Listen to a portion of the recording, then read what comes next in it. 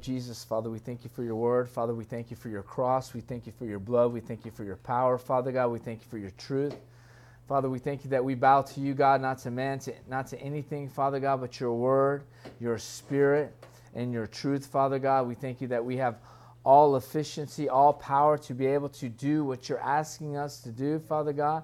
Father, I thank you that we'll take this cup, Father God, and we will drink it. Your blood, Father God, we will drink your blood and eat your flesh, Father God, and we will have life in us, God. The only way to life is your way.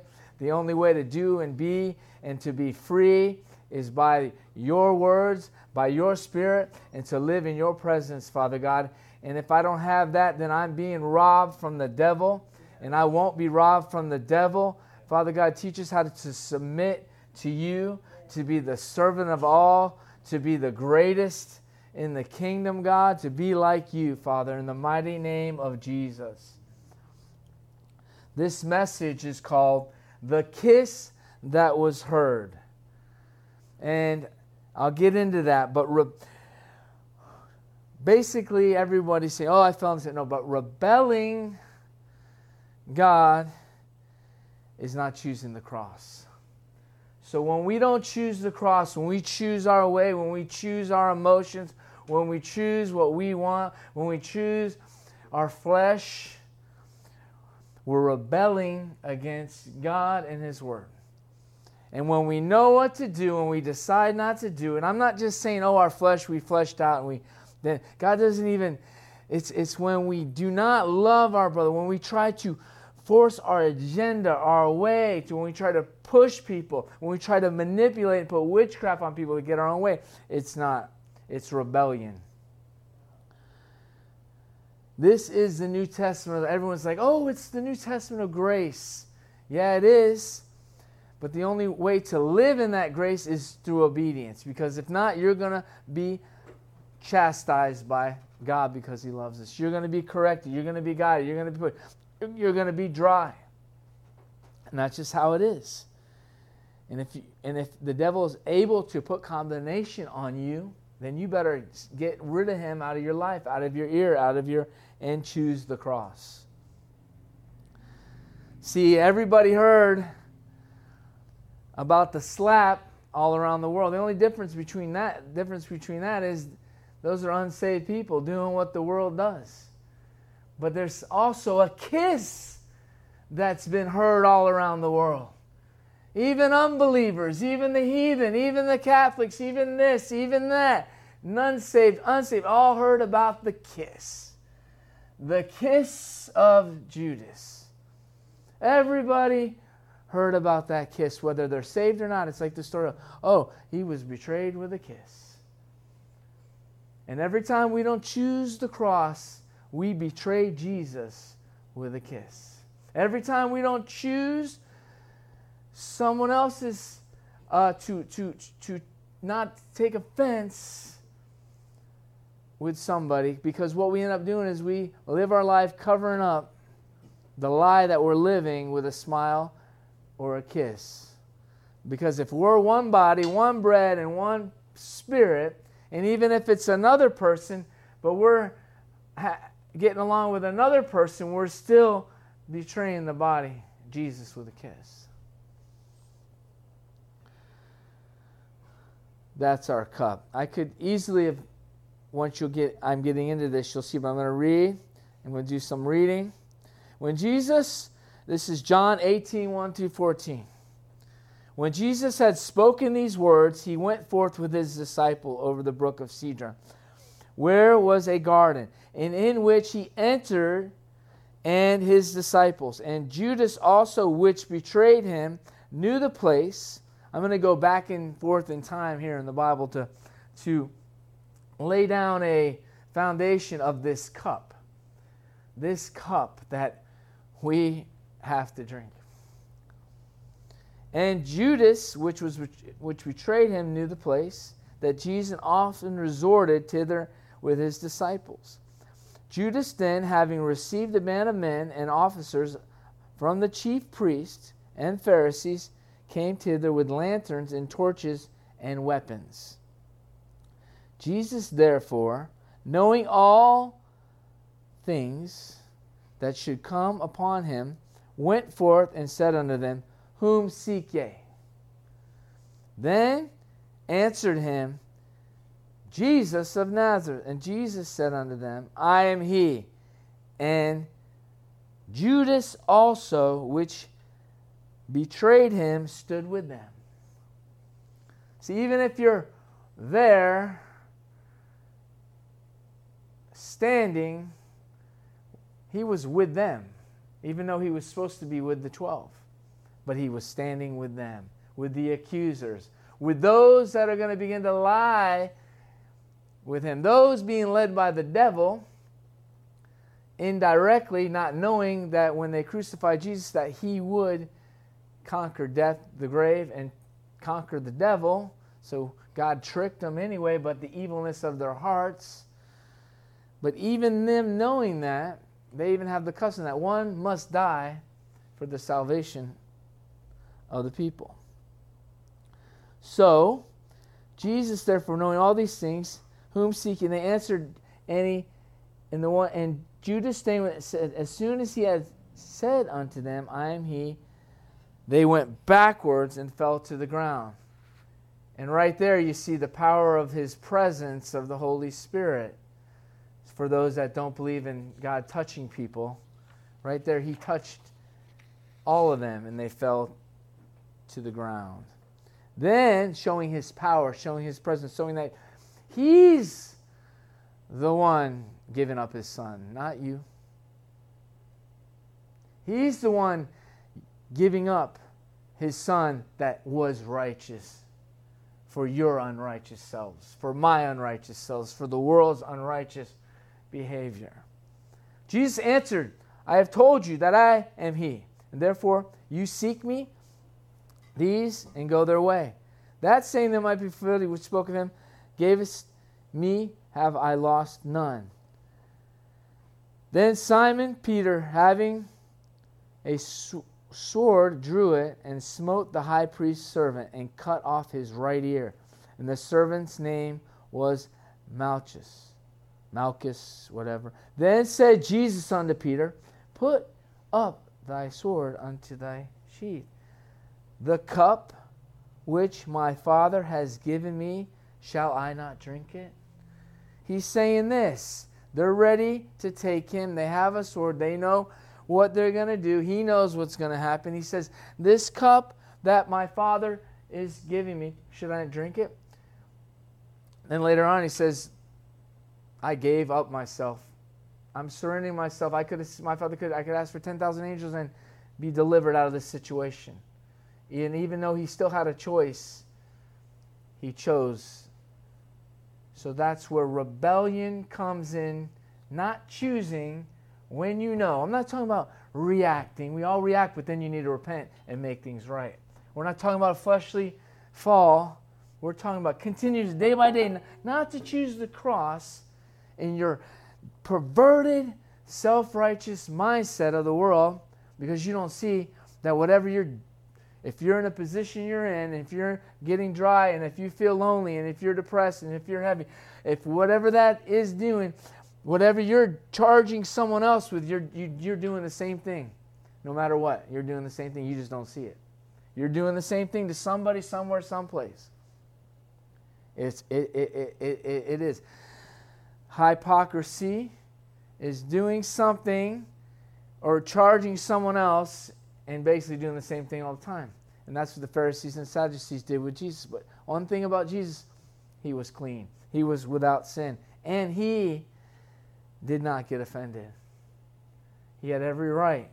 And if he did get offended, he would have not been able to. If he would have took offense and held on, he would have been in unforgiveness and he would have been in sin. He would not have been able to be the spotless lamb that he is. So, Simon Peter, having this, I cut off the man, the servant, and Jesus said unto him, Put away your sheath, the cup which my Father hath, should I not drink it?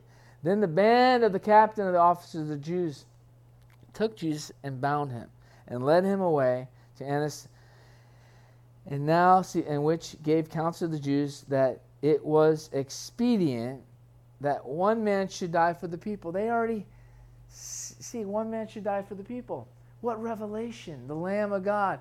The one lamb that the high priest in Israel takes and slays to cover the sin for 1 year for the people. Now this man, the Son of God, Jesus, whom we're supposed to be like, imitate, and pick up our cross, is saying that one man shall die for the people. So God is saying He wants all of us to die for the people, to be able to righteously be righteous and save people in the world.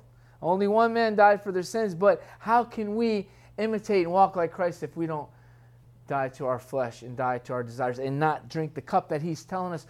In other words, pick up our cross. And that's the problem. We think we know Jesus for so long, we begin to start leaving our cross every day at home, or not picking it up, or saying, well, this is too heavy, or saying, well, not this, but these little things, and begin to make our own gospel. But there's only one cross, it's His. And He says, now that I hung on the cross, now that I picked up my cross, dragged up a hill, and let them nail me to it, now if anyone desires to come after me and be my disciple, he must deny himself, pick up his cross, or you can't be. Period. Or you can't be. That's the gospel. And if anyone preach any other gospel, let him be accursed. Prosperity, motivation, anything else. Jesus said to Peter, get behind me. You favish, you think, you act, these are the thoughts of the world, but this is not my Father's desire for His bride. It was written. No, Lord, that's too much. No, that's not the motivation that Jesus wanted. He wanted to say, Jesus, do what your Father called you to do, and we're here, we're going to stand with you. And if we have to die, we'll die with you. They all thought that, but they couldn't do that. But then the Holy Spirit came and gave them power to be able to do that, and all of them basically went to that death. All of them. In the natural. What they couldn't do before the Holy Spirit baptism, before the cup and the baptism, they were able to do after. And many of you claim to be baptized in the Holy Spirit. Many of you claim to be a disciple. Well, then you better drink the cup. And stop spilling it or carrying it around and trying to make other people drink it in your self-righteous state of mind. It's your cup. It's not someone else's cup. Everybody has their cup, and you better drink it. I could easily call this message the cup. The cup. Because this cup is going to save you a lot of trouble. This cup's full of blessings. This cup's full of His presence. This cup's full of joy. This cup's full of peace. And every time you don't drink it, all you're doing is drinking the cup of deception and the cup of devils. Period. I don't care how good you think you are. Because you're not. And when you don't drink that cup, you can't see that you're not good.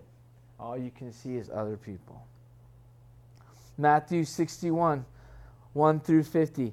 Look at this. And it came to pass, Jesus had finished all these sayings and said to His disciples, yea, no, after two, he's been telling them, after 2 days, He had to preach to Himself. Sometimes you got to wake up. Sometimes you got to go to bed. Sometimes you got to preach the cross to yourself. Sometimes you got to remind yourself, oh, I'm here to be a living sacrifice. I'm here to be a doorman. I'm here to not to promote myself, but to promote the cross.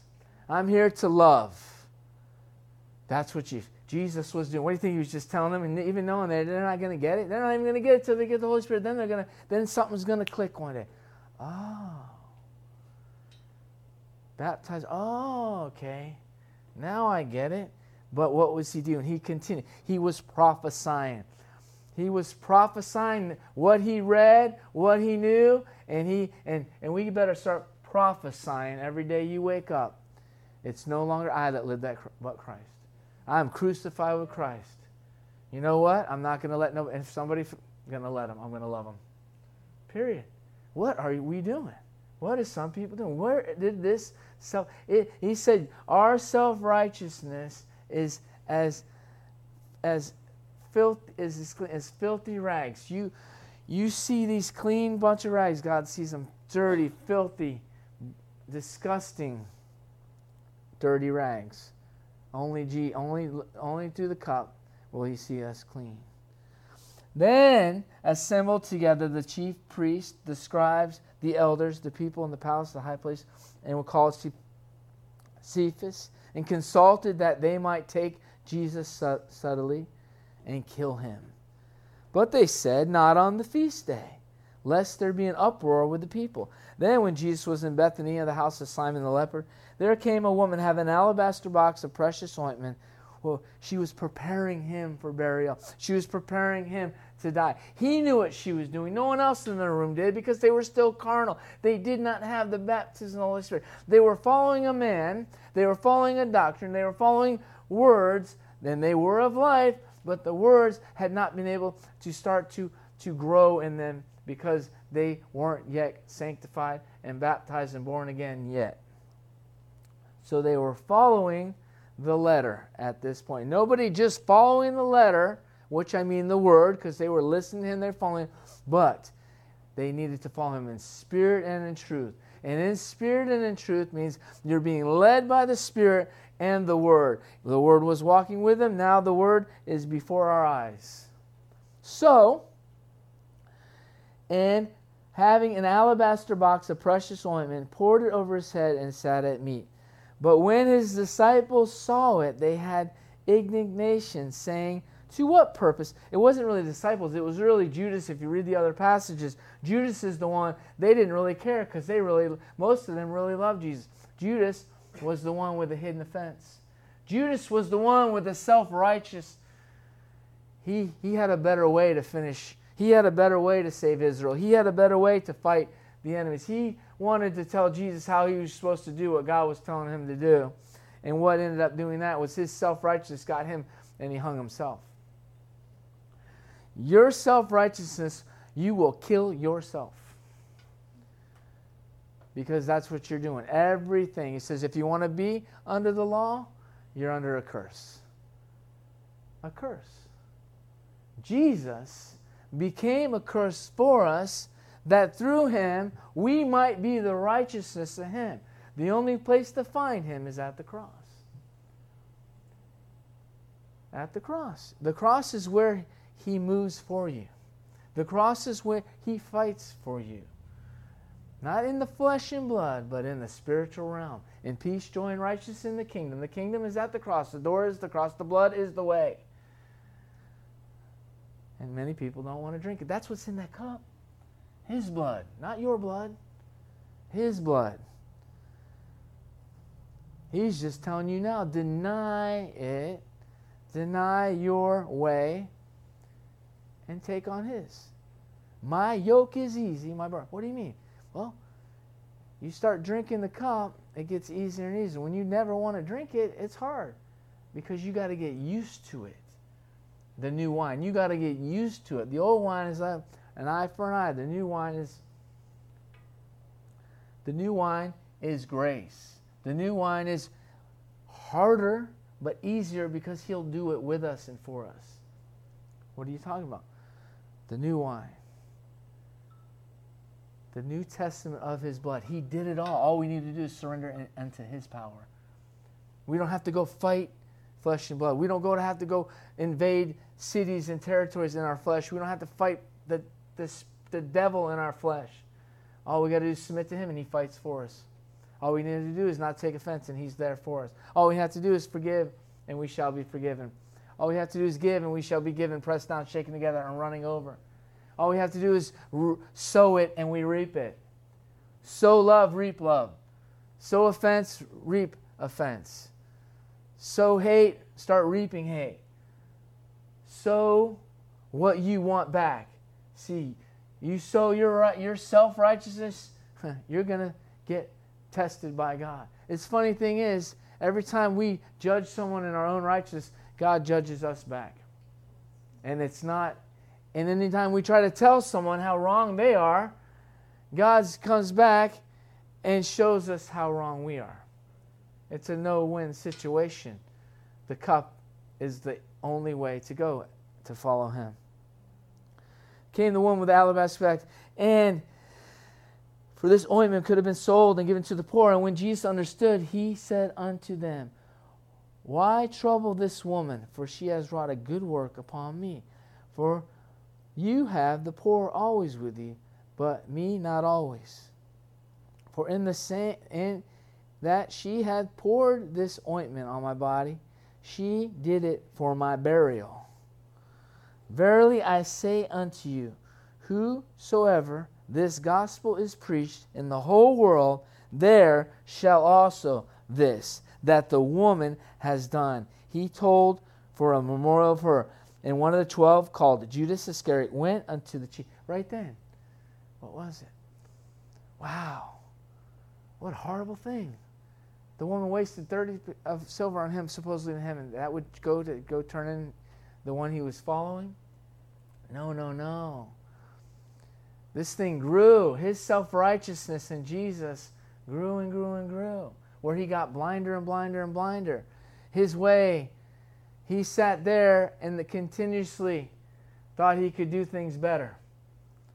Continuously tried to get other people to see the way he was seeing. Continuously did things to where he unworthily drank the cup. And many of us today are unworthily drinking that cup and don't even realize it. I'm not talking about putting some grape juice and getting some matzah cracker and taking communion with the brothers. I'm talking about living your life unworthily drinking the cup. Unworthily drinking the cup is when you don't receive his blood, when you don't receive his forgiveness, when you don't give what he's given to you. It's called forgiveness. It's called grace. It's called mercy. The minute you want your way, the minute you want the other person to pay for their sins, God puts all yours back on you. For that moment, thank God for grace. Just to show us. We got to understand, no matter how righteous you think you are in the world, I don't care how many degrees you have, you didn't get arrested yet, you're still filthy rags. That's what God says.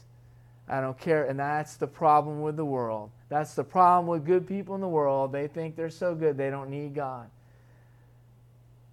And then they think they can do things better. And then this person comes, and this woman, this sinner, this prostitute, whatever she was, comes and pours out this stuff she probably bought by sinning and poured it on him.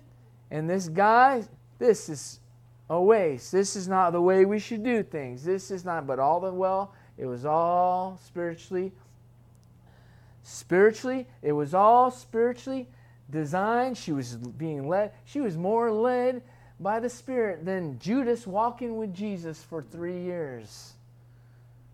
She was more knowledgeable, being led by the Spirit, just being saved and born again, or whatever, not even whatever, just being set free, being forgiven, whatever it was. There's no details at all. But she was touched by God, was closer to God than somebody walking with God for 3 years. That just might make you understand about how important it is walking in the Spirit, how you're not yourself. I don't care how much Bible you know, how much you think you don't know nothing except love. If you know and find love, that's all that God's going to be pleased with in love. I don't care if you know the Torah, this and that, these people are getting drawn into the Hebrew roots and the Hebrew this and that, and they think they're self-righteous and better than every other Christian. And these poor sinners are just in love with Jesus, not knowing nothing, and they're closer to God than all those people. And that's how it is in churches today. The more we get heart waxing cold because you don't think you need them anymore because of your works. There's a scripture in Isaiah that says, because they're clothed in their works. And God is not your works are not going to save you. And he says that, and I think it's Isaiah in the 40s or 60s, somewhere in there, but it's about that. And then it says that the light of day breaks through and God sends his son because they were so wicked. This is a serious thing to God, and we don't think so because of self-righteousness. Don't even realize the same thing we're expecting from someone else, we're not even doing it. We're expecting love from someone else, and we're not giving it. It's so simple. Because the minute you're expecting some from someone else, you're losing that which you already have. And it doesn't matter, because if it's one of the body, two of the body, or someone even out of the body, it's affecting your body and it's affecting your spirit, because Christ lives in your mortal being. It says, Jesus understood and says, she has done a good work upon me. Verily I say unto you, whosoever this gospel shall be preached in the whole world, this woman done for a memorial of her. Then one of the 12 called Jesus went to the chief priest and said unto them, what will you give me? See, me. What will you give me? Me, myself, and I. Selfish. It was all about Judas. Went right away. You know what? The devil convinced him that he was right and everybody else was wrong. He was right, and he's going to go to the religious system, to the religious rulers, already knowing that they're against him, already knowing that they want to kill him. Now he's going to fellowship with the enemy of the cross, the enemies of love, the enemies. And they covenant with him to give him 30 pieces of silver. How much was the perfume worth? Way more than that, wasn't it? Or was it less? Doesn't matter. But he sold out for way less of nothing. Whoa. And from that time, he sought opportunity. From that time, he's got paid by the devil to betray Jesus. So then he goes back as a double agent. He goes back among them with a hidden agenda. He goes back among them with something else, without love in his heart. Very deep stuff. And what could be the open door for demons? Eventually demons took over Judas because of the doors that he opened. The hidden confessions that he made. The denying of the cross because of the one that was preaching it to him. He didn't want to hear it. He had a better way.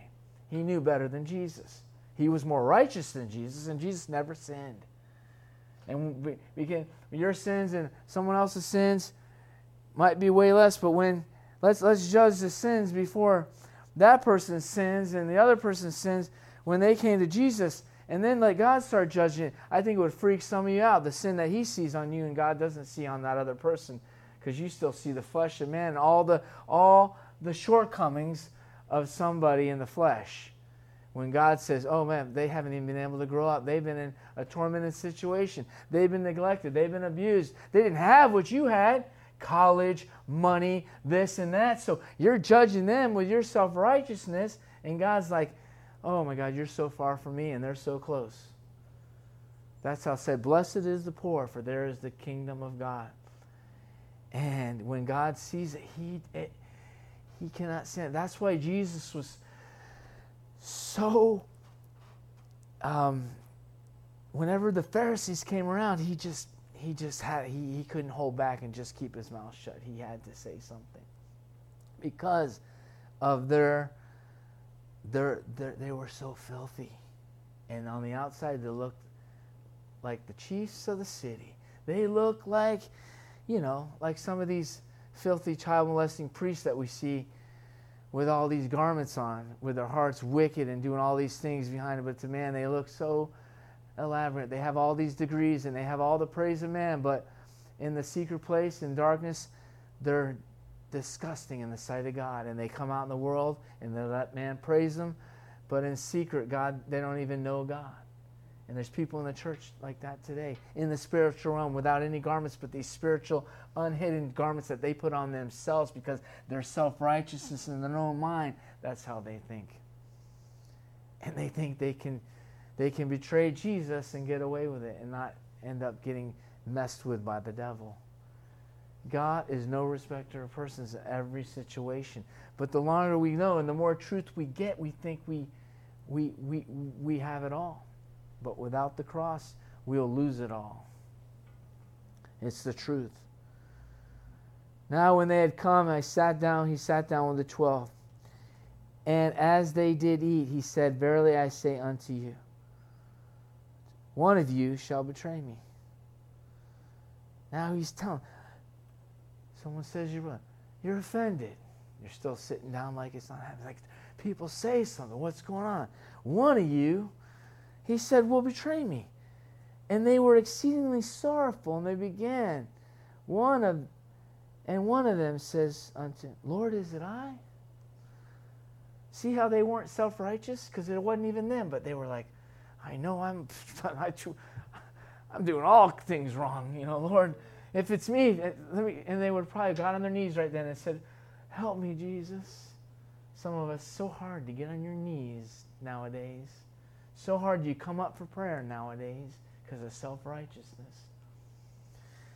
And right away they would go, oh God, don't let it be me. And then look at this. Look at this story. It's like, and he answered and said, he that dippeth his hand with me in the dish, he that dips his hand in the cup, in this cup. See, he wanted the cup to clean the inside. He that dips his hand in the cup, in this dish, the same will betray me. Didn't put no fear because he was self-righteous. He didn't even see what was going on. Some people don't even see what's going on anymore in their life, in their job, in their family, in their church, because of self-righteousness. They can do everything better. They want to grieve the Holy Spirit. They want to stop the Holy Spirit. They want to stop that woman. They want to throw her out, and they want to get their religion on. And God just wants us to be real, wants us to be loving, wants us to be kind, wants us to love one another and say, hey, you know what? I've done worse things. Hey, we'll get through this together. Hey, I'm going to help you pick up your cross. I'm going to point you to the cross. I'm not going to come and tell you how right you are and get a spirit of Absalom and talk outside the gates of everyone else's unrighteousness when mine is my better way, like David's son did to him. Oh, he should have done it this way or that way. Well, you're not king, and that's why you're not. Shut up. That's why God chose him, because your heart would have been wicked. You probably killed everybody in your house and everybody you know. God, his ways are higher than our ways, and if we don't get back to his ways, we're going to lose our way.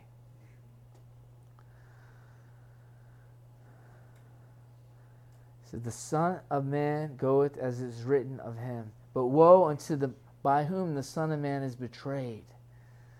And he says when we betray one another, we're betraying Christ again and again and again and again and again and again. We got to get this in our mind, man. The devil is not going to use a new trick. He pulled out one that was called and chosen. How do you mean he's chosen? He was called, and then if you wait a little longer, and he's called them apostles, and he was still among them. And these 12, he says, he called them, he followed them for long enough, and he anointed them, he called them, gave them a title, so they were chosen to be something. And people say, "Oh, it was written because God." The Bible's written. Prophecy is speaking what you see happen in the future. God does not want any man to betray any man, or he would be a wicked God. He was just laying out what's going to happen and taking every situation in our life to make us repent, to help us to see the power of the devil, to help us to see the power of unrighteousness, to see what could happen if we let things get in our life. And then it was written because God saw it already. And then it's fulfilled because whatever he saw, he already saw Jesus on the cross before the foundation of the world. He knew it was finished. God was not, oh, God, is he going to, in the garden, is he going to, he knew already because he already knew what he's going to do. Because if he didn't know what he's going to do, it would have been written different.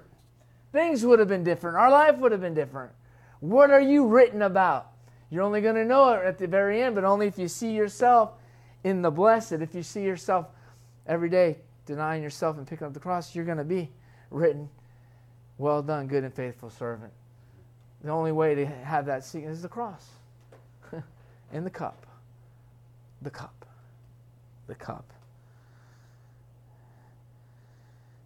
And then we start seeing somebody else's excitement as arrogance, or someone else's freedom as, it's so, when you're self-righteous, everything starts bothering you. Everything starts bothering you. Somebody's freedom will just start bothering you, and it doesn't bother God because he's the one who set him free. He didn't say only the perfect are free. He said those that are clean are free. If it was perfection that made you free, then we'd all still be striving. But whom the Son sets free is free indeed, right at the cross. If you're not living your freedom, hey, don't get mad at somebody else. Don't be jealous of someone else. Don't be jealous that someone else is drinking the cup and you don't want it every day and you'd rather have it your way. Burger King. That's the false crown. Have it your way. Yeah, you can't buy this cup. Jesus bought it. You can only buy it with your life. Judas thought he could buy that cup, 30 pieces of silver. Or he got mad that she was pouring out that oil. But this cup, he said, we will drink it. Jesus answered and said, Master, is it I? What is he? Trying to impress the other ones? Going along with the thing? You know, some people just go along with the other person. Was it me? Was it me? When he knew it was him. Come on, he just came back from setting up the deal. He's asking, was it me? Self-righteous, huh? Still not thinking. He's telling him someone will betray me. He's like, I'm not betraying him. This is not betrayal. This can't be betrayal. He's got to be stopped. This guy's nuts. He's got prostitutes rubbing oil on him. Man, what kind of cult is this? What is going on here? He's got people going all over the place, trying to talk. I mean, the jealousy that must have been in him. I mean, let's get rid of him. Let me be the new one. I'm an apostle. I'm going to be the new guru, Jesus. I want to be the one that everybody rubs oil on. I want some oil.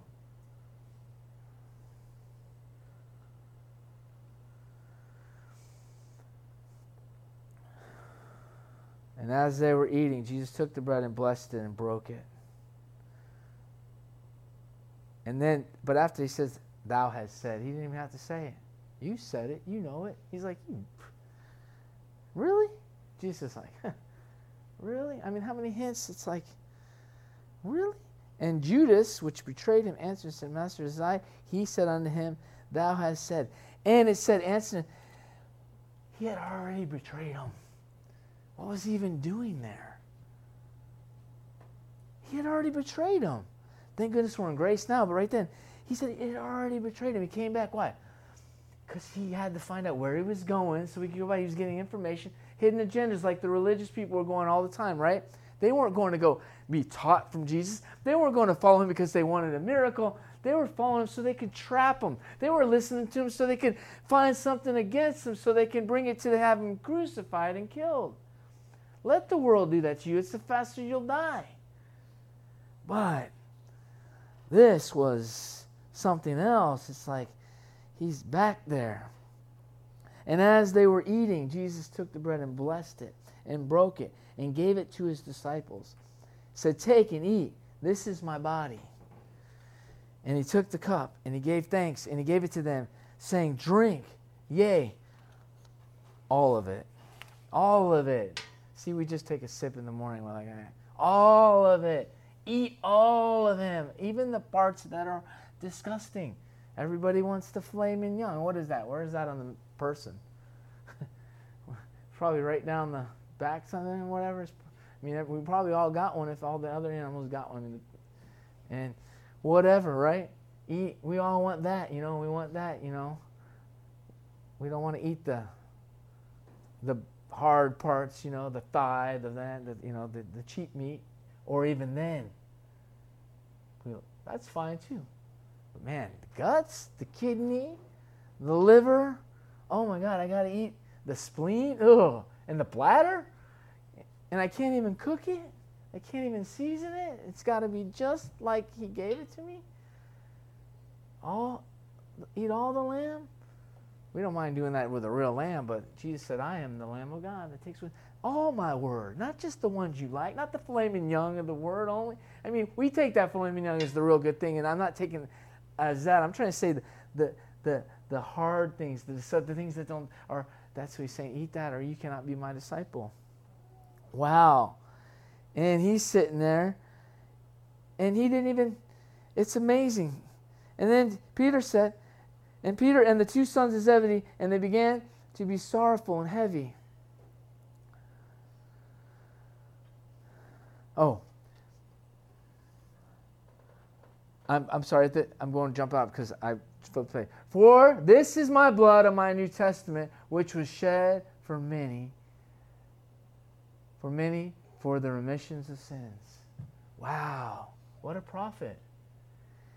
He's saying, even before he finished what he was going to do, he's already prophesying. Are you doing that? Oh, I'm not getting offended today. I'm going to the cross. This is my cup. So, some of you forgot how to prophesy over your own self. You better speak death over your own self. I'm talking about that death that brings real life. I'm not talking about death like speak that life which is death of your will, your way, that brings life of his will and his way to you in peace, joy, and righteousness. See, religion all tie this all, try to quote it and take things, but it's so simple. And it's like when Jesus wants to, how do you think he felt when Judas came? He loved them. It's like, oh, man, you never got it, man. I knew you were going to do this. In the beginning, he probably didn't even know who it was. He had to live with them a while and see. He said, oh, it's definitely going to be this guy. And he's like, how many? And he's like, what did Jesus, like, how much could he intervene knowing that it was already done? It's like he just had to just love them and let everybody make their own choices. That's what we got to do. Love them.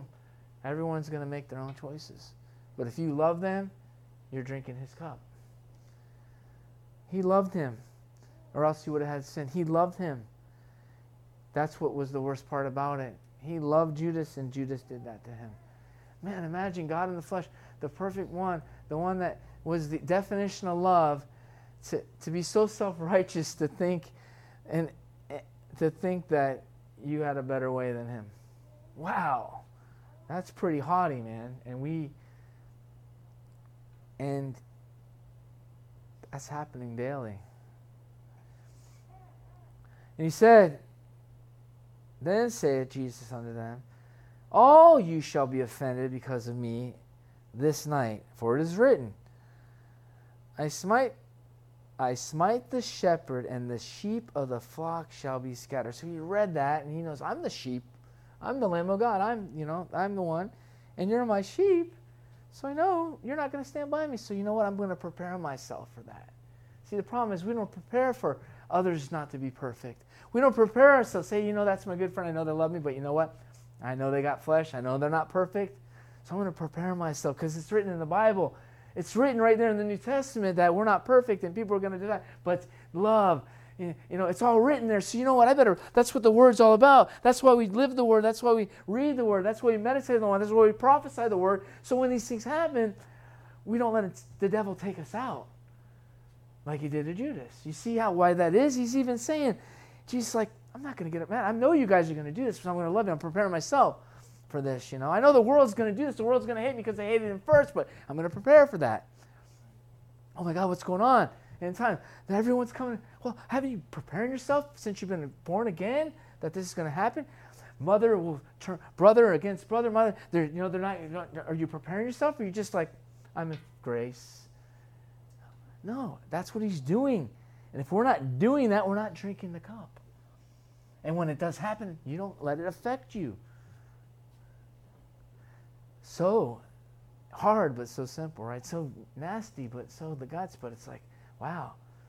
But when you just eat it all, nothing affects you when you're dead. You eat all of him, then there's none of you, then you're dead. It's like, eat it all. Just eat that gallbladder, eat that spleen, eat that, whatever that other stuff's called in there. And then you'll really be able to drink the cup. Peter answered and said, though all men shall be offended, because of thee, I will not be offended. That's all what we think. I'm not going to do it. I love that. But then it happens. Happened to Peter, right? But see, Peter didn't yet have the Holy Spirit, and Peter wasn't even converted yet. We can do it. He knew he couldn't do it yet. And Jesus said unto him, verily I say unto you, before the night you shall deny me 3 times. And Peter said unto him, I should die with thee, yet I will not deny thee. Pride. We got to say, you know what? God, without you, I can't. Help me. And you know what? If I don't want to drink it, pour it down my throat. I'm going to drink it. And then Jesus came unto a place called Gethsemane and said unto the disciples, Here I will go up and pray yonder. And he took with him Peter and 2 sons of Zebedee, and they began to be sorrowful and heavy. Then said unto them, My soul is exceedingly sorrowful, even unto death. Tarry ye and watch with me. And they went a little farther and fell on their face and prayed, saying, O my Father, if it is not possible, let this cup pass from me. Nevertheless, not my will, but your will be done. So what's the cup? His will. That's another cup. It's the same cup, but then he's talking about that cup, and then he's talking about the cup, and then they were drinking the same cup in the presence of their enemies. And they were drinking it up there when they were dipping the sop. They said, This is my blood. Shedding the blood, that's his cup. His cup is his will.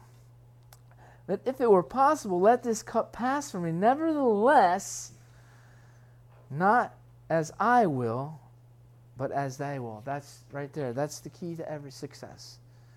Not thy will, but his will. There it is. Jesus was like, nevertheless, this is what I would do, but you know what? But thou will. Wow, that's the cup. Every day, the cross. And he cometh unto his disciples and find them asleep, and watch and pray. Could you not for 1 hour? Lest it enter into temptation. The spirit indeed is willing, but the flesh is weak. And then he went again the second time. And then, O Father, if they come to pass from me, except I drink it, thy will be done. Take this cup again. We have a cup. It's called the cross. See, you want Christianity without the cross. There's no such thing. Because to be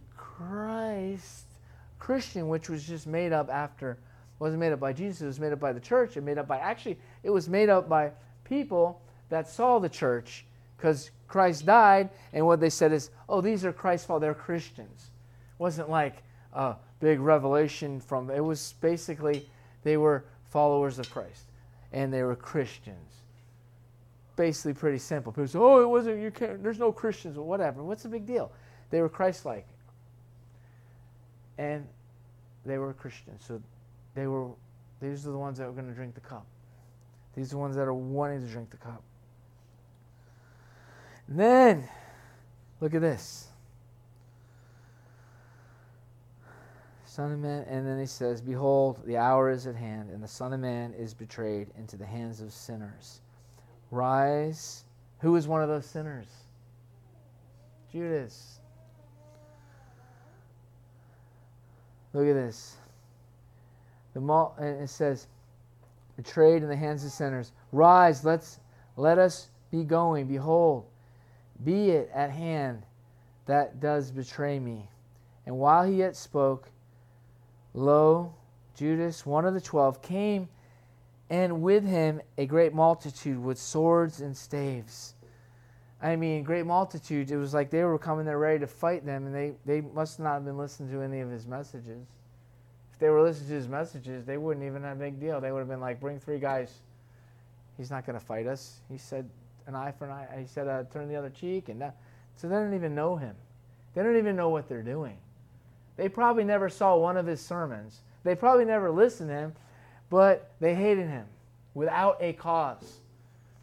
And then some of them came back with false things about him, and people were taking secondhand offenses. And then Judas went and told them, I can turn him over to you. Some of them never even seen him before. And they hated him. They're ready to kill him. They're ready to arrest the guy. Because of hearsay, rumors, lies. And you think the world's going to have something better for us now? And while he spoke, lo, Judas, one of the 12, and the staves and the chief priests and the elders came. And now they betrayed him, See, this is proof right here. Now that he that betrayed him gave them a sign, saying, whomever, why? If they knew him so good, if they were so familiar with all his bad habits and his bad behaviors and all the crimes that he was committing, they wouldn't need Judas to point him out. Because the real elite, that was probably, they didn't want to be part of this crime or this kidnapping that was going down. So they just sent all the low men, all the deacons and probably all the, they wasn't the high priest and all them there. They knew them pretty well, but it was all the people that were under their law, under their commandment, all their proselytes went after Jesus, like the religious system now, like JM followers going after you on Facebook, if you know who I'm talking about. If not, it's coded. Same thing.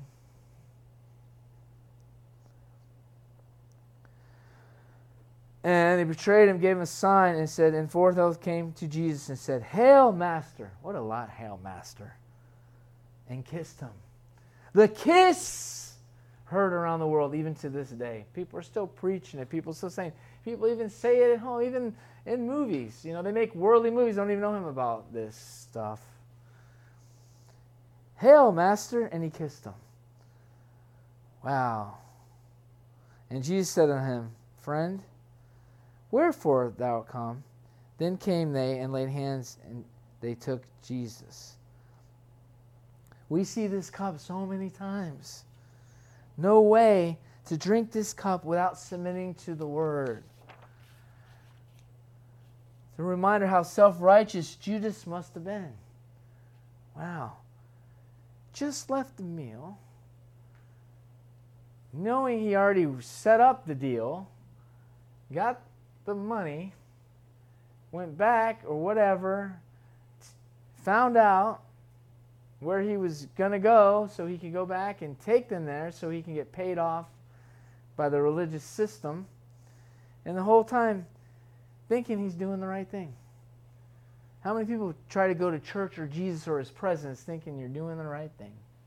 And all the while you're in offense, you're in betrayal, and you're have a smile on your face like nothing's wrong, and the whole world's crashing down around you, and the cross is right there. Kissing with an offense, smiling with betrayal in your heart, pondering every day, am I going to leave him? Knowing I'm going to leave him, I'm not going to leave him. Maybe let's see what happens when he dies, if he gets arrested. Maybe we can change. Maybe I can bring some doctrine in here. Maybe I can bring a little bit of my leaven, and no, God will take him out. God took him out. You can't have any poison in the New Testament church. God took out a few people in the new church. No, he took him out. What was he thinking? They take Jesus, then I'll go back then. They think, they don't even know, they're like, I'd be like, what? I'd be like this, man. If it was me, and it's like, me, Lord, is it me? Is it me? We're all like, he's like, no, the one that's dipping his hand. And they're like, no, it's the one that dips his hand. I'd be like, what? I would have been over that table putting that guy, Judas, in a headlock. He wouldn't have got to the Pharisees and the Sadducees if I was there. Tell you that. They didn't even pay no mind to it. They were so in their own world, weren't they? Most of them don't even know what's going on, man. I would have been. I'm surprised Peter didn't go in when he was going around the corner and say, what? Yeah, tie him up. Do like a Joseph's brother deal with Judas. That's what they should have done. Well, not according to the cup. But, we're not perfect, right? Luke 21, 1 through 51. Betrayal. If we're not fighting for love, we are an enemy of the cross, period. Be determined of your destiny. Our destiny is the cup. Luke 21, 1 through 51. Now the feast of the unleavened bread. I'm going to skim to you because I'm going to get to the point of this. And this is the crazy thing is, and the chief priests and the scribes sought how they might kill him, for they feared the people. See, they left that out in the last one. Not only when he did that cup unworthily in deception, sitting at the table with betrayal on their heart, or not being loyal to one another, not being loyal to the body. It's like not being loyal to Jesus. Now we are his body, we are his bread, we are one with one another. See, that's how bad it gets when we're jealous and have offenses and problems with one another that we're too self-righteous to work out. You know what happens is, and this is what happened, and Satan entered into Judas right then. That's how serious it is to pretend to drink this cup, to pretend to pick up your cross, pretend to be one with him. And being of the number of the 12. I mean, the whole time he had a will. He had a way. He could have denied it. But then when Satan entered him, it was kind of like, wow, he was really good. He went up, Satan entered him. And at that point, then later on he comes and kisses him. Master, smiles, kisses Jesus. Jesus like, huh. And he's like, he knew. He's like, now I'm not even dealing with Judas Iscariot anymore. I'm dealing with the devil.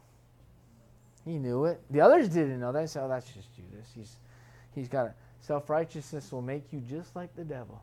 That was what made the devil get cast out of heaven. He wanted to be just like God. He was just as smart as God, wanted to be like God, wanted to know, think he was more glorious than God, and pride. Judas had a lot of pride. See, that's where self-righteousness comes from, pride. False humility, poor me, this and that, pride. Pride. I mean, and the whole time, Judas felt like he was the only one. All the time, walking with them all the time, eating bread, eating dinner, but thinking about being lonely. He didn't know where his camp was. He didn't know where his father was. The truth was right in front of him, and he didn't want it. The cup that was being preached about on the cross, he said this was not the way. Come on, we all get like that sometimes. We better pick up that cross. We got to pick it up. Entered Satan into Judas. Do you think it's not possible for Satan to enter into people today? And he went his way in communion with the chief priest. Many of us have repented, and we felt this Satan enter into us and turn into other people. Anger. We just lash out or do things with other people or say, and it's not even us anymore. And we're like, what did we do? What happened? That's what Judas, at the end of the day, Judas is like, what did I do? Sometimes it can be too late. When finally we get to repent, or even finally get our senses back, because Judas finally threw the money back, but because it wasn't really about the money. You know, Judas was a thief, but it wasn't really about the money. He's like, if I'm going to do this anyway, it might have started out to be about the money, but really it was about his self-righteousness. Because he wanted things that he said, we got to take the city like this. We got to do it like this. And he said, and he went his way and communed with the chief priests and the captains, and they might betray him unto them. And they were glad and covenant and gave him money. And he promised and sought opportunity to betray him, and unto them in the same absence of the multitude. Then we know that he found out where he was, and then he brought them all back with the money in his pocket. And then came the day of the unleavened, the Passover was killed, and sent John and Peter, saying, prepare the Passover. Then it goes on, and it talks about all these situations that Jesus was working with them, going back and working and pretending that he's affectionate, friends with Jesus, that he's one of his. The whole time in his heart, he wasn't. He was offended. He was angry. He was jealous. Even getting mad at the woman. He wanted an oil bath, and he didn't understand why this guy always gets all the attention, is always blessed. Not knowing that. Why? Because God knows he was drinking the cup. He knows he was going to hang on the cross. Before he ever did it, he knew he was. That's what he says. Baptized in the river, the heavens open, says, this is my son who I'm well pleased. Well, if he's going to say, oh, Father, beam me back up because I'm not going to do this, he would have never said that after the baptism. He would have said, this is my son that I sent, that had a plan to do, but I'll find something later, or whatever it might be. No, he said, this is my son who I'm well pleased. See, sometimes God sees some of our future right now before we see it. And some of us, this message could change your destiny, could change your eternal place, and you don't even know it.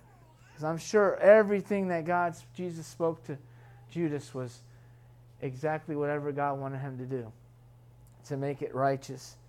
So, for us to just go on every day just thinking we're self-righteous just because we said a prayer one day, but we treat one another and we don't love one another.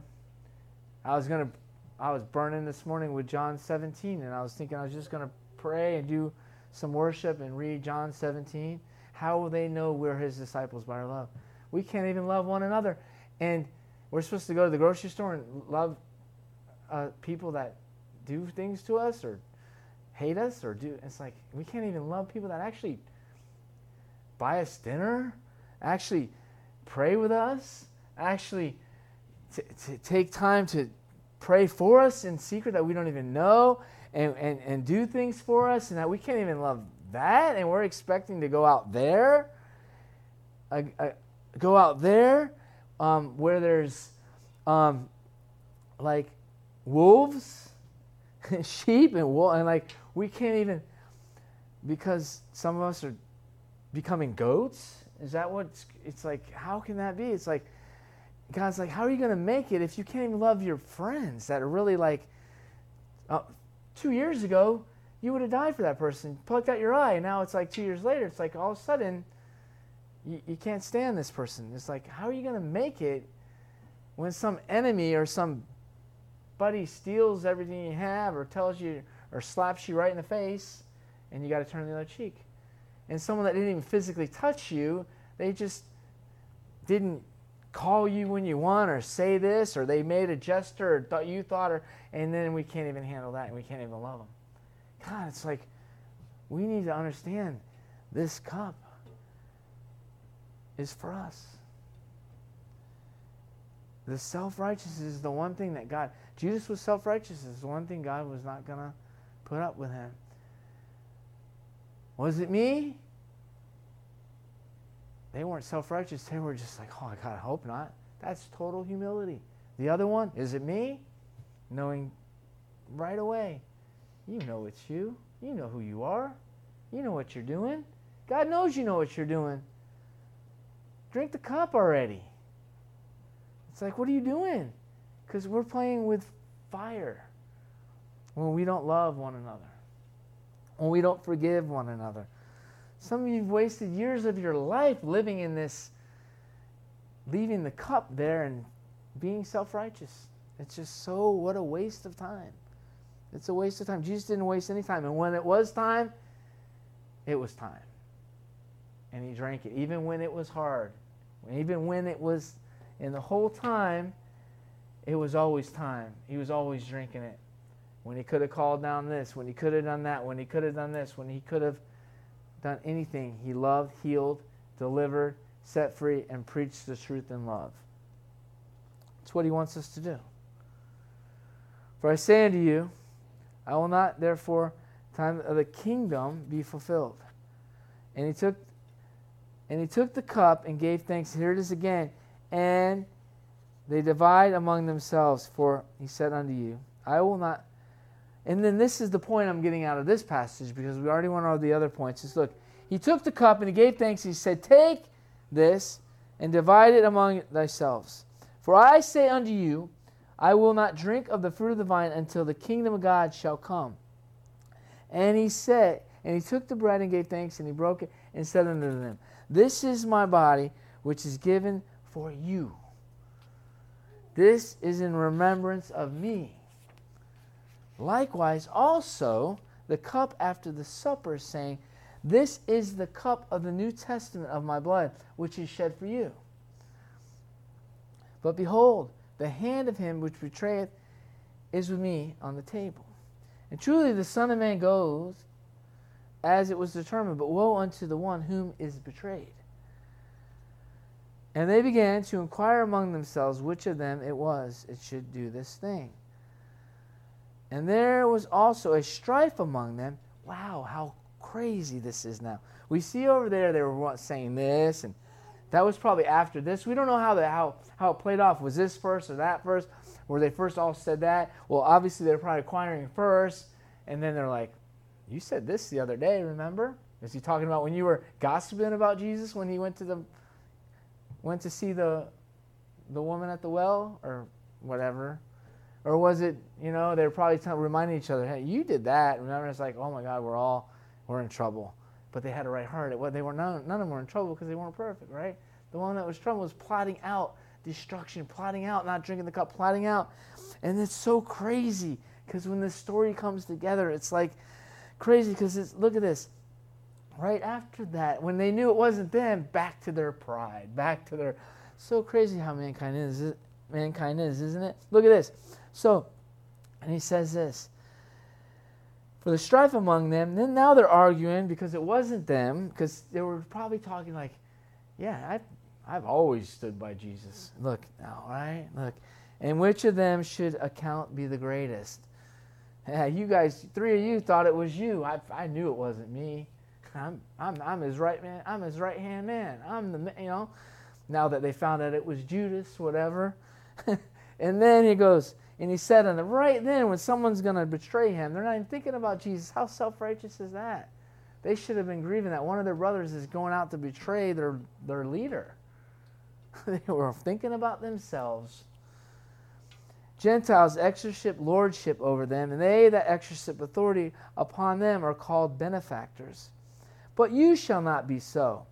But he that is greatest among you, let him be as the younger, and be he that is chief, as do the one that serves. For whether is greater, he that sits at meat, or he that serveth? He that waits table, or he that goes out to eat and pays the person waiting on the table? Is it not he that sitteth at meat? But I am among you that serves. Ye are they which have continued with me in my temptations. And I appoint unto you a kingdom. I am appointing you, as my Father has appointed unto me. See, here it is. I'm appointing unto you the same kingdom. I'm drinking this cup. I'm going to the cross. You getting it? It's like people don't understand real Christianity, do they? And he's like, now, this is the kingdom. And he says, whether is, and he says, now, they which continued with me in my temptations, I appoint unto you a kingdom, that they may eat and drink at my table. What's the cup? That's the cup. Another cup. It's the same cup. Table in my kingdom, and sit on thrones judging the 12 tribes of Israel. And the Lord said, Simon, Simon, behold, Satan has desired to have you and sift you as wheat. But I have prayed for you that your faith fail not. And when thou art converted, strengthen thy brother. Right now, you can't do much. Just follow and stay humble.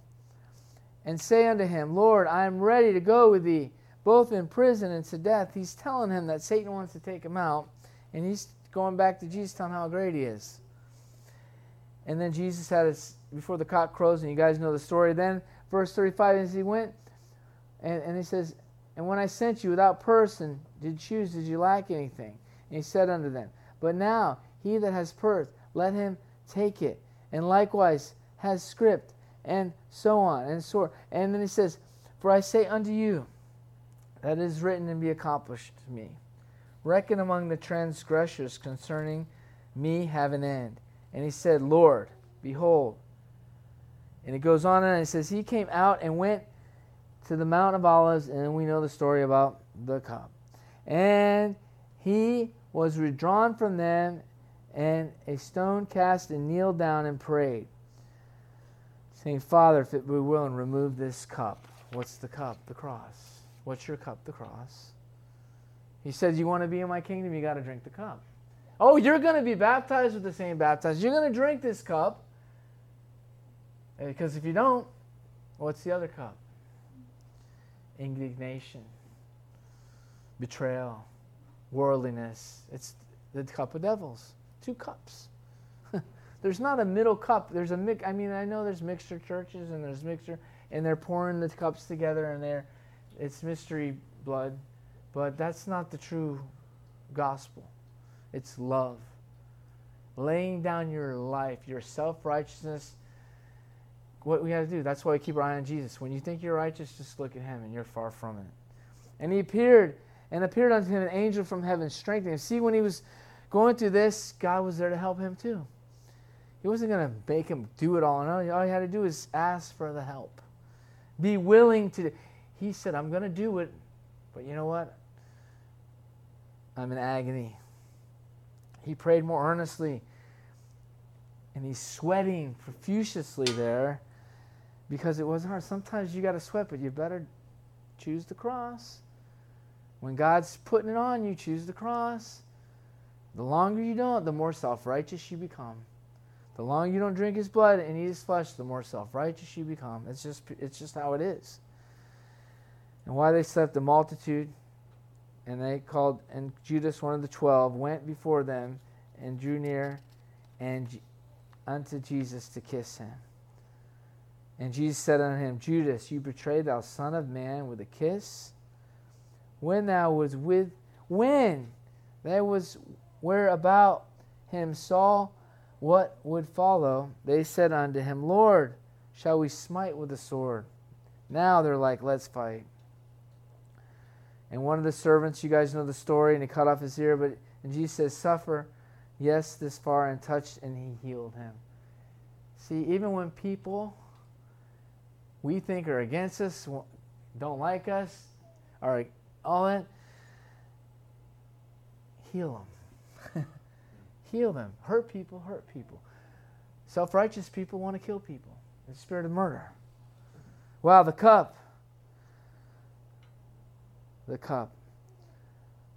Look at Luke 9:22-24 real fast. Saying, the Son of Man must suffer many things and be rejected of the elders and priests and scribes and be slain and be raised on the third day. Prophesying again. Are you prophesying your cross? Are you prophesying every day you're going to drink the cup? Or are you just prophesying what the enemy wants you to meditate on? Are you speaking negative agreement of what you see in your self-righteous place you're living in? And he said unto them, if any man will come after me, let him deny himself, take up his cross daily, and follow me. For whosoever shall save his life, what he's saying, whosoever shall try to defend himself, will lose himself. Whoever will lose himself, like lay down himself, his rights, for my sake, not because you're wrong or right, doesn't matter, for my sake, the same shall save it. It's the gospel. If anyone preach any other gospel, let him be accursed. I mean, you think Paul got the gospel, or Jesus gave the gospel and Paul picked it up secondhand? Or do you think it's Paul's gospel? No. Paul got the gospel from Jesus. The gospel is the cross. We were sinners. Jesus died for us and rose from the dead that we might pick up our cross and have the power to become the sons of God. That's the gospel. And to follow him and be his disciple. He didn't say just say a prayer. So when we call out on the name of Jesus, we actually follow through because we actually believe the word. Matthew 16:24-26. Then Jesus said unto his disciples, if any man come after me, let him deny himself. Take up his cross. What cross? I don't see a cross. Where's the cross? I've been looking for there's one out back behind the building, but, I've been looking for a cross. I wake up, I got one around my neck. Yeah, I pick it up. Talk to some, Catholics. Yeah, I got my cross. Yeah, and Jesus is still on it. Well, that's the wrong cross. This cross is your life, your denial, your self-will, your selfishness, your self-righteousness. That's your cross, giving that up for his.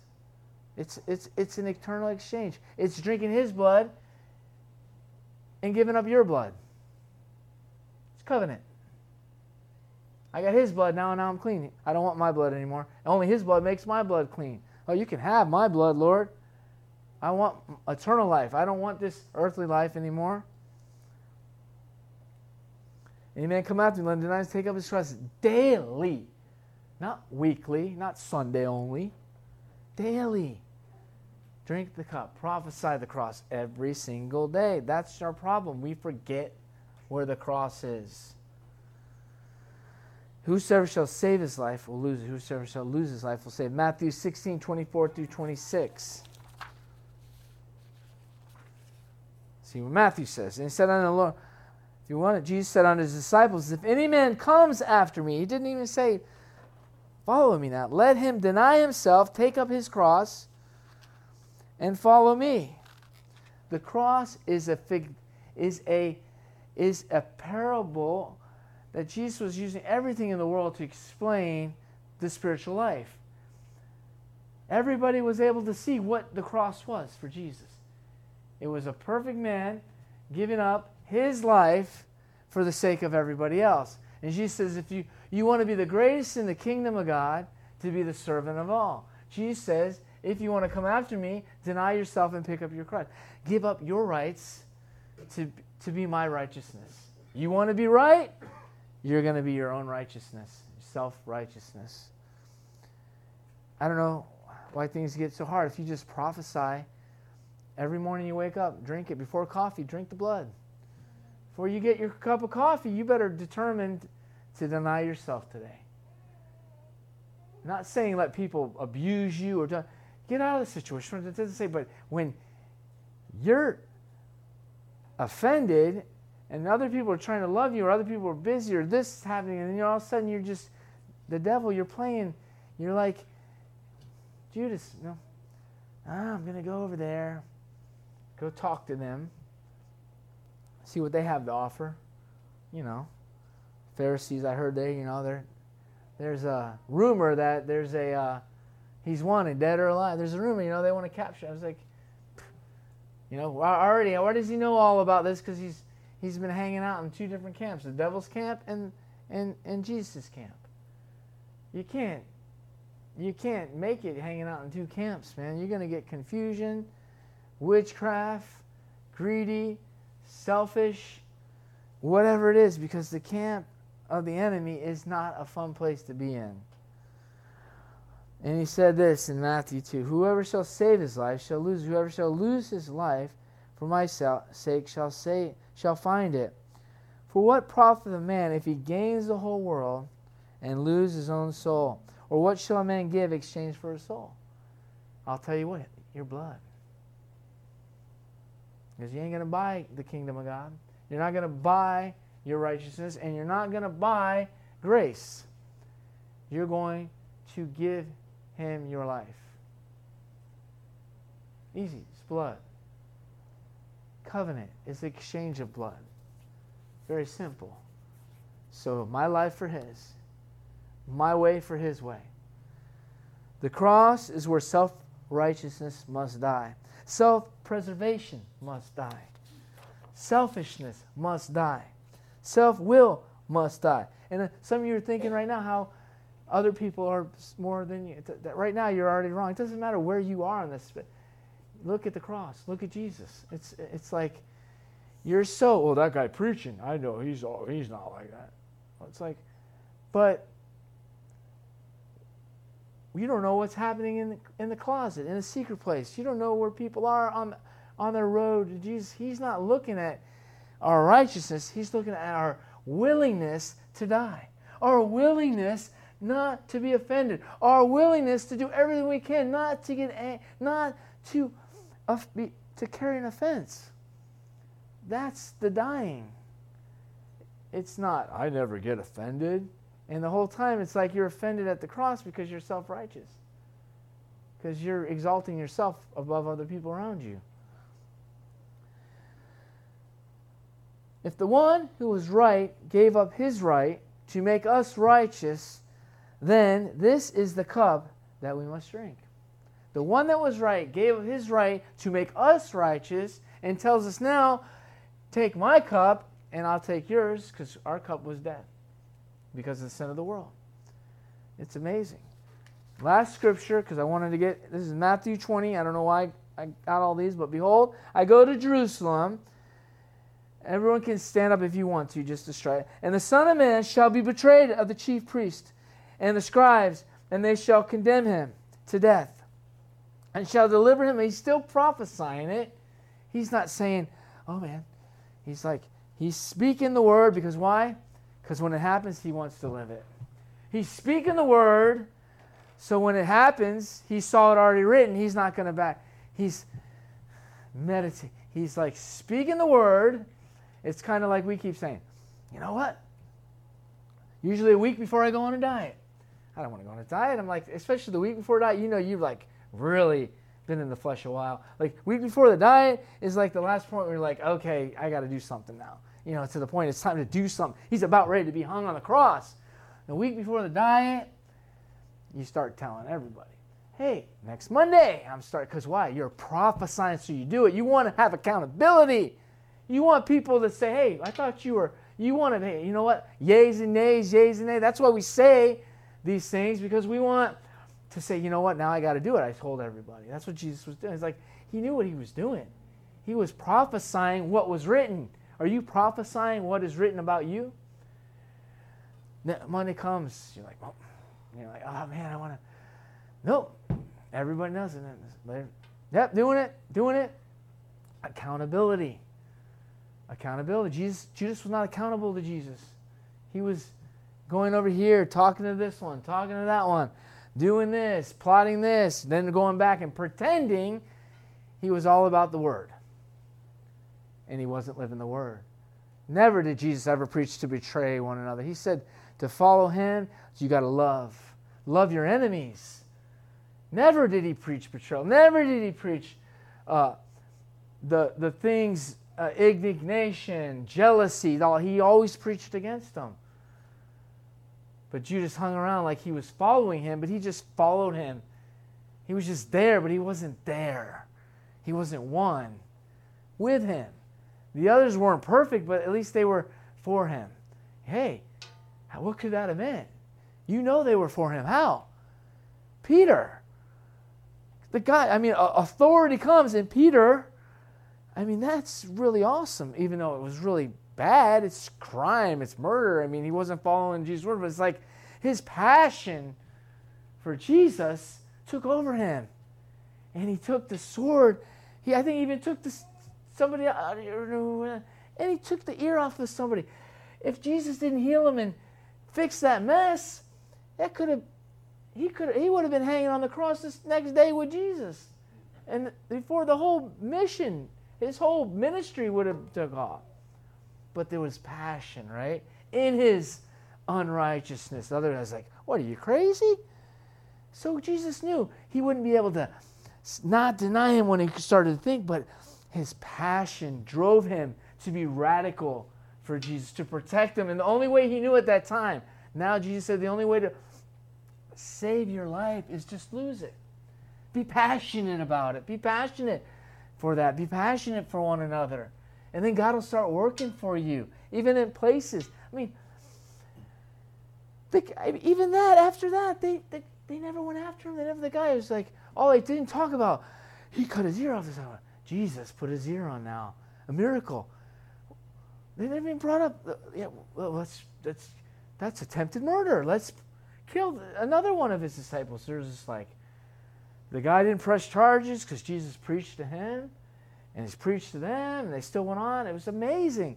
And Peter's walking now around, and who can pull out a sword, cut off the ear of an official or or anybody working in the thing, whoever it might have been, and then not even get arrested? And then Jesus heals the guy, and all the guy is like, oh my God. Imagine seeing your ear on the ground and what is going on? And it's like, and then Jesus, because if they were falling, picks up his ear, puts it back on like it never happened, and then be like, even if the guy went down and is like, he cut my ear off, they'd be like, what are you talking about? Your ear off? Who cut your ear off? There's no video. We don't have the phones now, right? Look at the ears there. And it'll be some trouble maybe with Peter if, we lived in 2022, back then, because, someone might have had their phone out, on the situation, but there was no fun. It's like, we just go by evidence now. No, you didn't meet a doctor 10 minutes ago. You're insane. But everybody knew it, but they couldn't really talk about it because it would give Jesus more glory, more honor. So let's just pretend it never happened, right? What can God do for us if we just let him? If we just pick up our cross and deny ourselves? Think about what he just did for Peter. Saved him from death. He could have said, Peter, I've been preaching you 3 years. You know what? Just come with me now. I can't believe you. No, he was like, Peter, is this not the cup that my Father gives me, and you got to drink it too? Lay down your life. Peter, is this not the cup? Don't worry about it. My Father's got this. You have to have this. You have to drink it. You're not going to make it. These are not the times to play with the world. It's not the time to play with God. It's not the times to play with Christianity. It's not the time to play around the cross. Man, because God wants to change us, but if you don't drink the blood, you cannot be changed.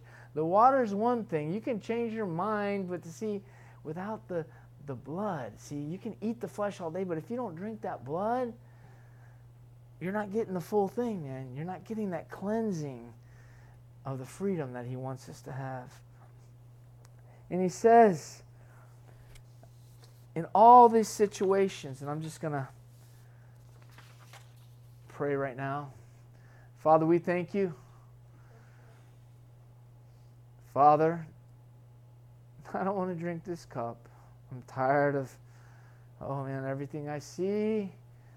Father, give me new eyes to see. Give me ears to hear. Renew in me a right spirit within me.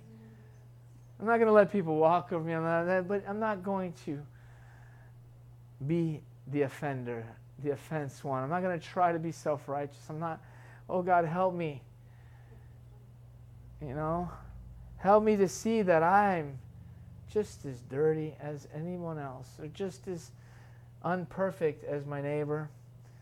Especially if my neighbor has the zeal for Jesus to cut off someone's ear, risking going to jail, and I'm just hanging around pretending with false affection, pretending with a smile, thinking with a hidden agenda, knowing the whole time, and thinking that I'm right. God, don't let that happen to us, Father. Don't let us, whatever happened in this story with him, let it not happen in our lives, Father. Father, we ask for self-righteousness to be driven out of us, to see ourselves even, it's like sometimes it's hard to see yourself because you've been good your whole life. It's like Jesus didn't even consider himself good as he was walking in the flesh.